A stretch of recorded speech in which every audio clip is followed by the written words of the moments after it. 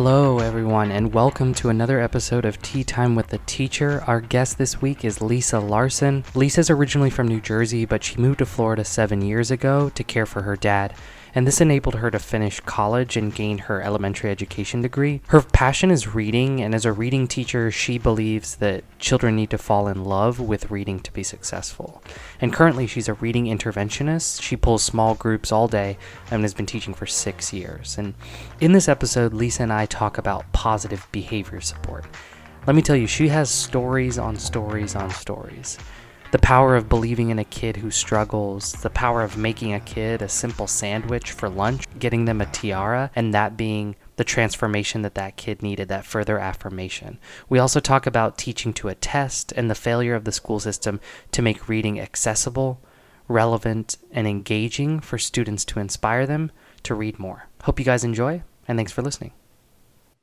This is my 6th year teaching. I have, this is a second career for me, but I've always been involved with kids. In New Jersey, I've only been in Florida for 7 years. In New Jersey, I was a lunch lady for 15 years at an elementary school. So I have access to millions of, a large mentoring family. I did first 2 years in New Jersey, and I got my associates, and then I moved to Florida to take care of my dad about 7 years ago, and I was able to finish my last 2 years. So I've only been a teacher for about 6. I went to a college in Pasco County here called St. Leo University, which is an awesome teaching school. I heard when you were speaking with your last, I think her name was Sarah, saying they don't really teach classroom management.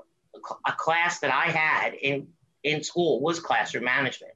She's actually one of the people that I reach out to if I need something is my professor.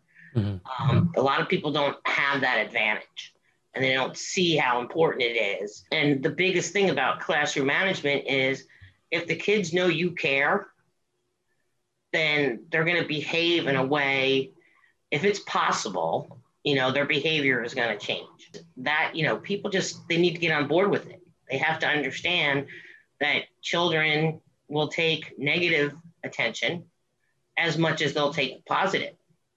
So if you get them used to that positive attention, it'll turn them around. And I've seen it work. I have seen it work. Can you talk about, those experiences that you had with certain students where you realized the impact positive behavior and that relationship you have with that student, encouraging them, has impacted them in such a big way? My biggest impact is I had a child, 2nd grade. There were 9 kids in the family, all because we know about, all my schools have been Title I. Mm-hmm. I've taught only at Title I schools, so there were a lot of kids and a lot of pressure from him for people at home.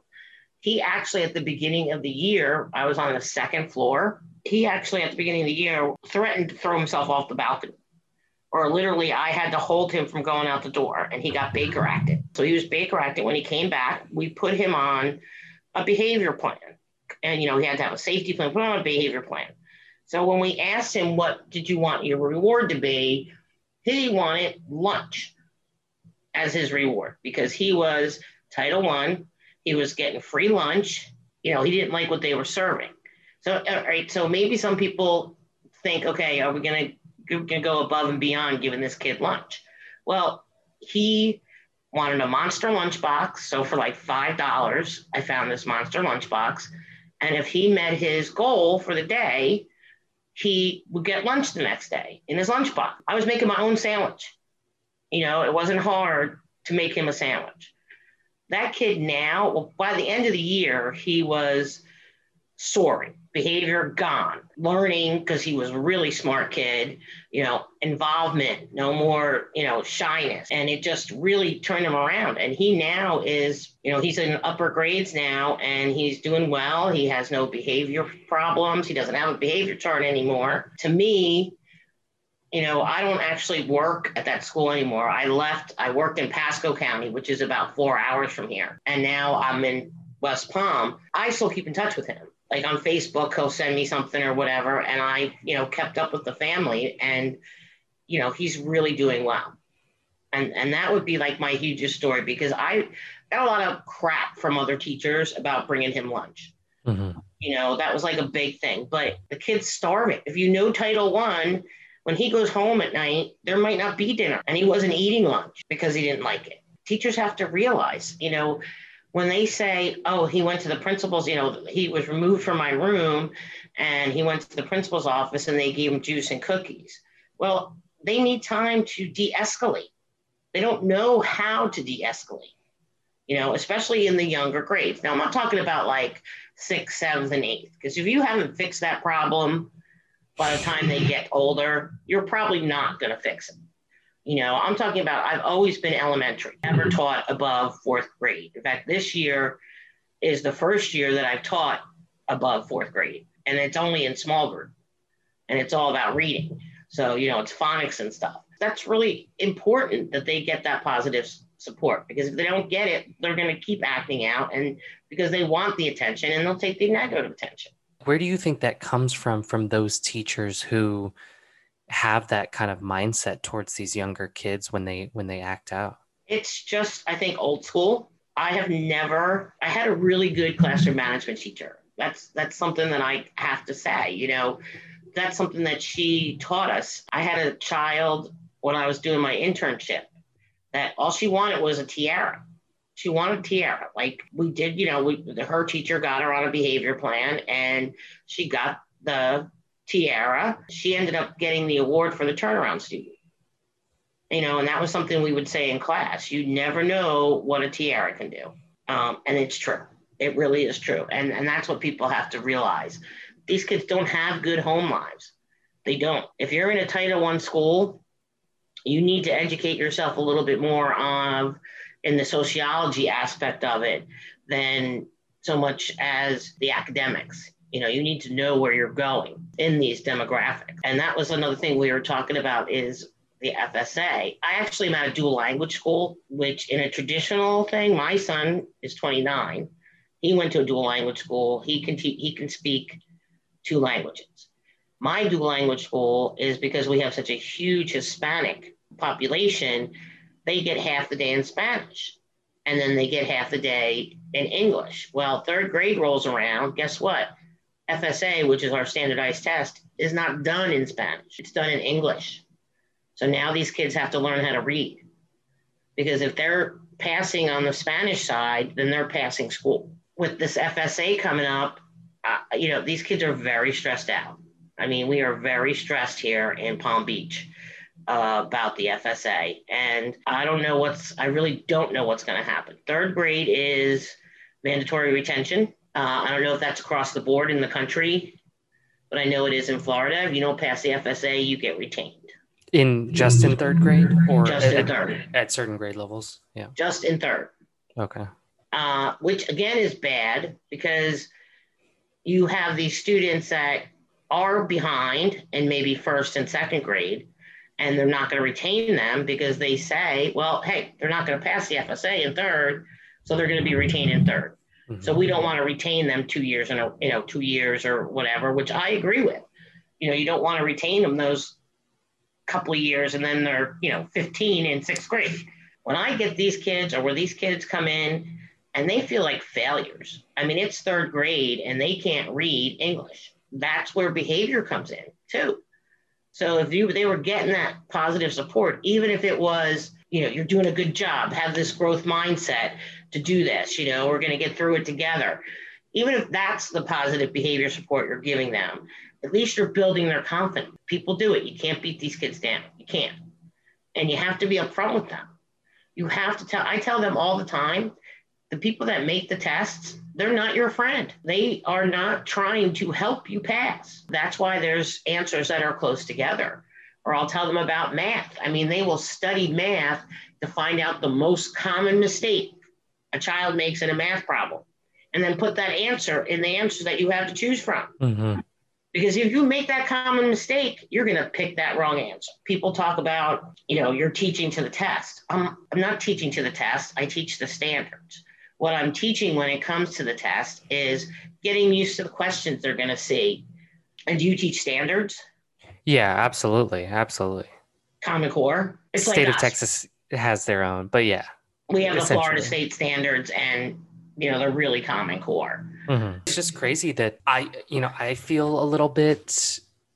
It stinks sometimes to have to base a lot of, especially come state test time, a lot of your lessons and practice questions and this and that, and that's in eighth grade. So where at least the justification you could say is you're getting to high school and SAT and college and all that stuff, but in the younger ages, it seems so early to It's you would want them to love school and just enjoy fun lessons and all that stuff, and here you're having to get them ready for a state test and like high stakes testing. I mean, that third grade, that seems feel like it especially seems so since early. where they're coming from last year. We have kids that parents have been able to choose in our county if they want to send their kids back or not. So for the FSA, the kids that are virtual have to come to school to take the FSA.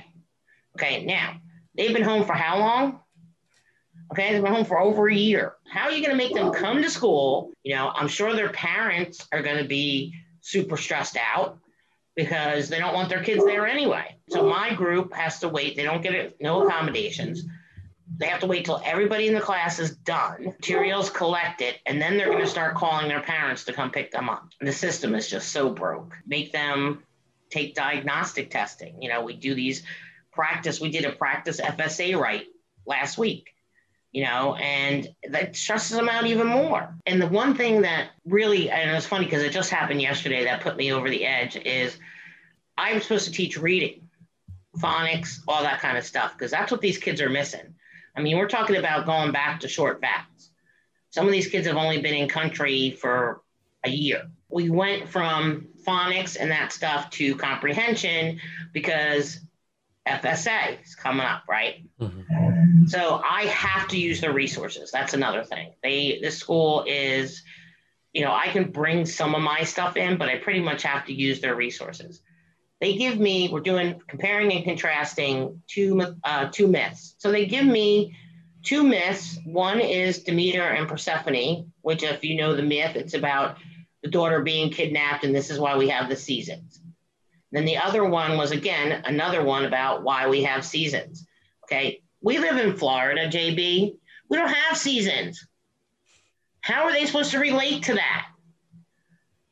Okay, where's their background knowledge? They don't have snow. Mm-hmm. We have a wet and a dry. That's it. They're not even thinking about how can they relate to this if they've never experienced it.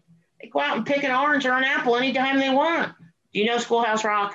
So when I was a kid, they used to put us on the TV on Saturday because it was our favorite cartoons. But instead of playing commercials, we got that Schoolhouse Rock. It's important because these kids, it activates both sides of your brain if you play something to music, and they latch onto it. I mean, if you ask my kids, why do we have a president? They're going to tell you because we didn't want a king.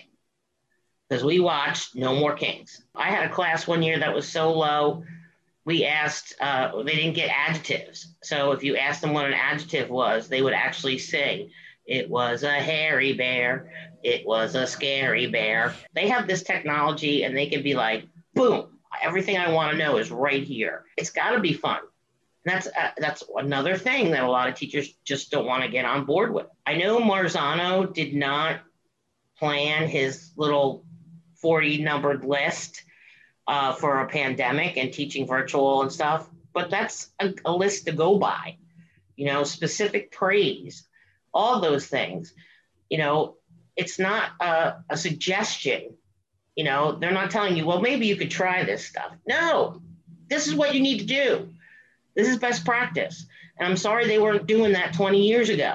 But we got to change with the times. I shouldn't go into another teacher's room, ask them for a piece of anchor chart paper, and they don't have it. And I'm not blaming teachers. I don't want to get onto that whole thing because you know what? We got so much negativity right now going on. We went from heroes to zeros in a matter of 6 months, and that's not cool. It's not. So I don't want to blame them. They need, there are teachers that just don't want to get on board with it. we have a teacher right now. She has a little girl. She doesn't want to do a behavior chart or anything like that. The girl walks out of class, and then she'll stand at the door and kick the door.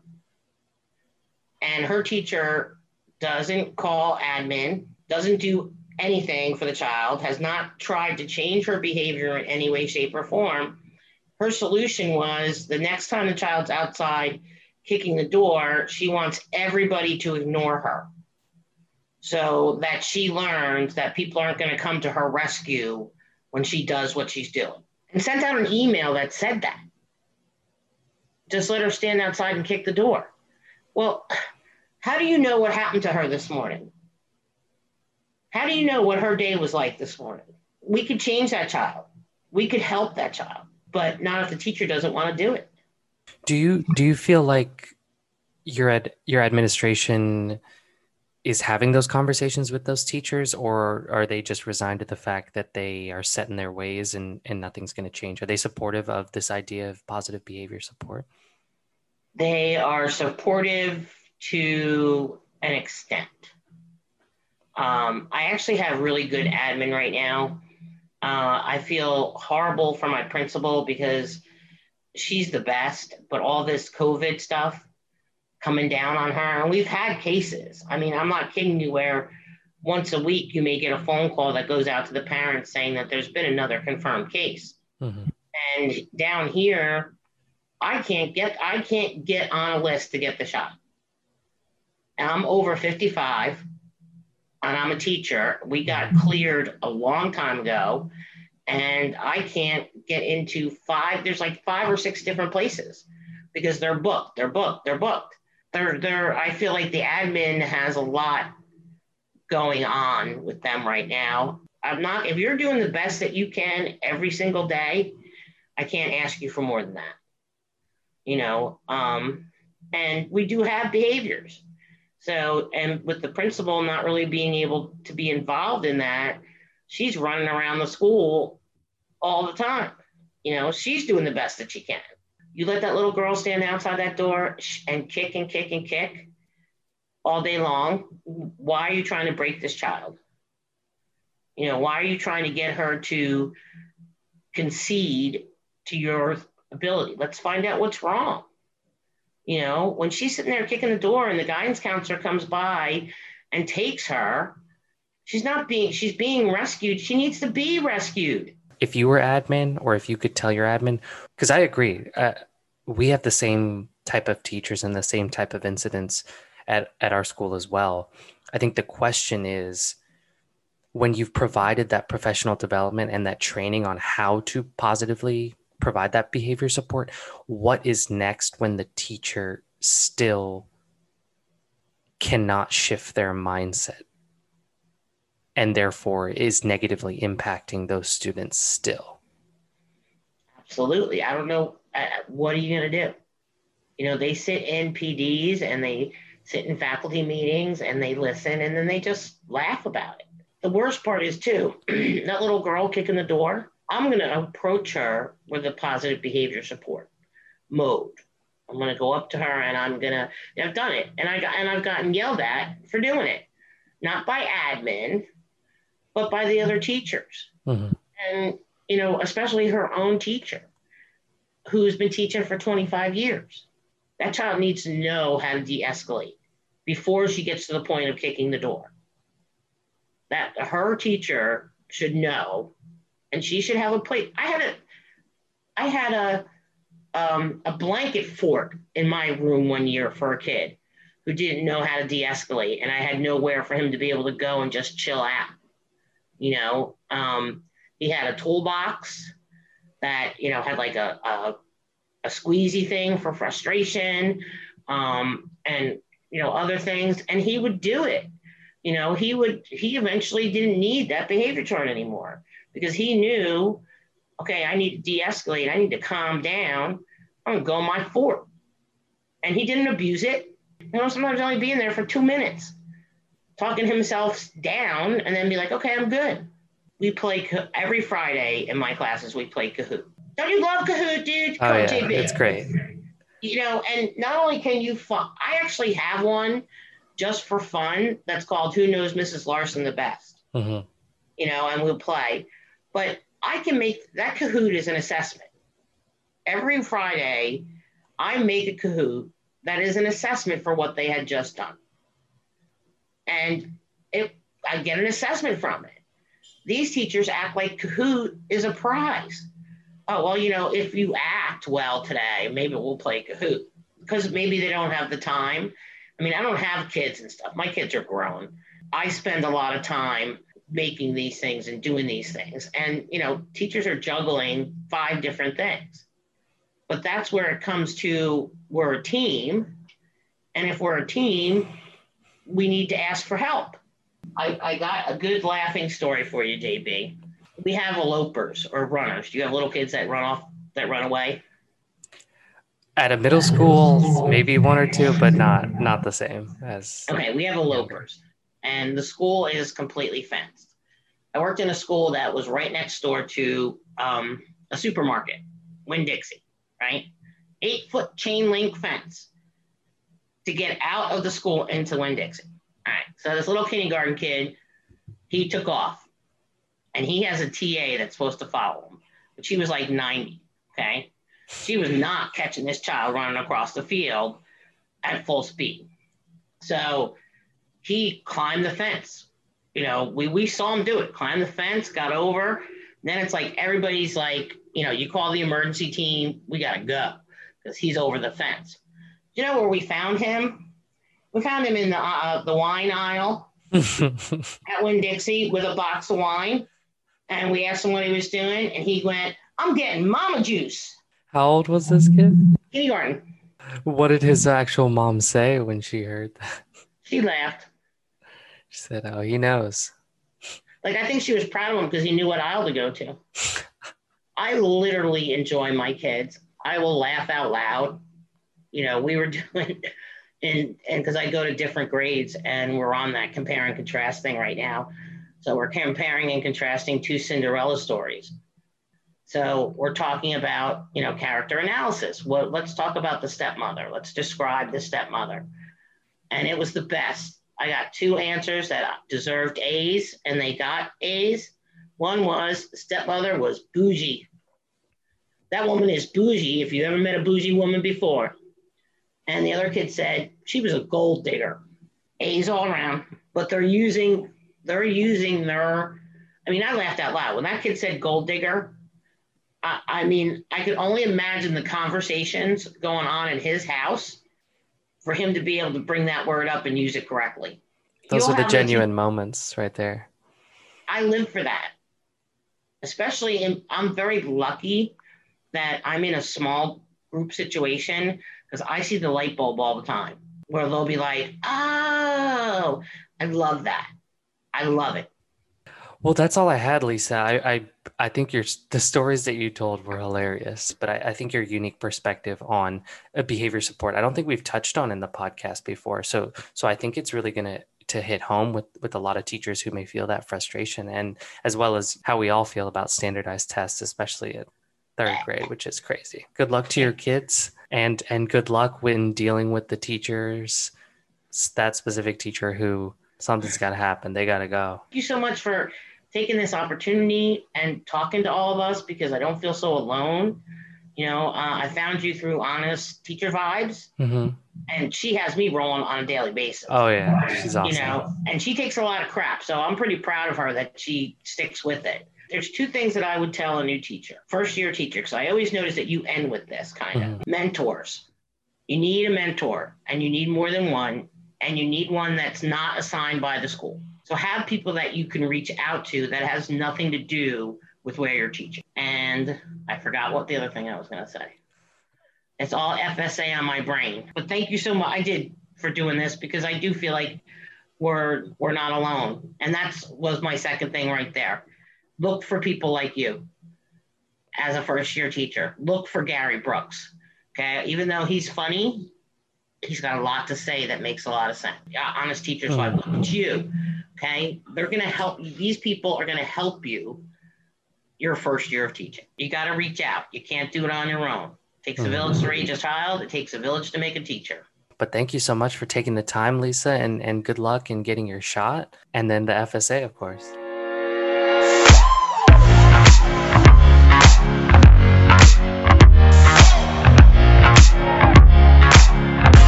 Thanks everyone for listening. I hope you enjoyed Tea Time with Lisa. Great person, great educator, and I really enjoyed speaking with her. I hope you guys enjoyed the funny stories that she talked about, as well as the impactful ones. We're back with another episode next week. We've only got a couple more until we close out season 1, take a break, and then move on and shift our themes for season 2. So stay tuned. Thanks for listening, and see you next week.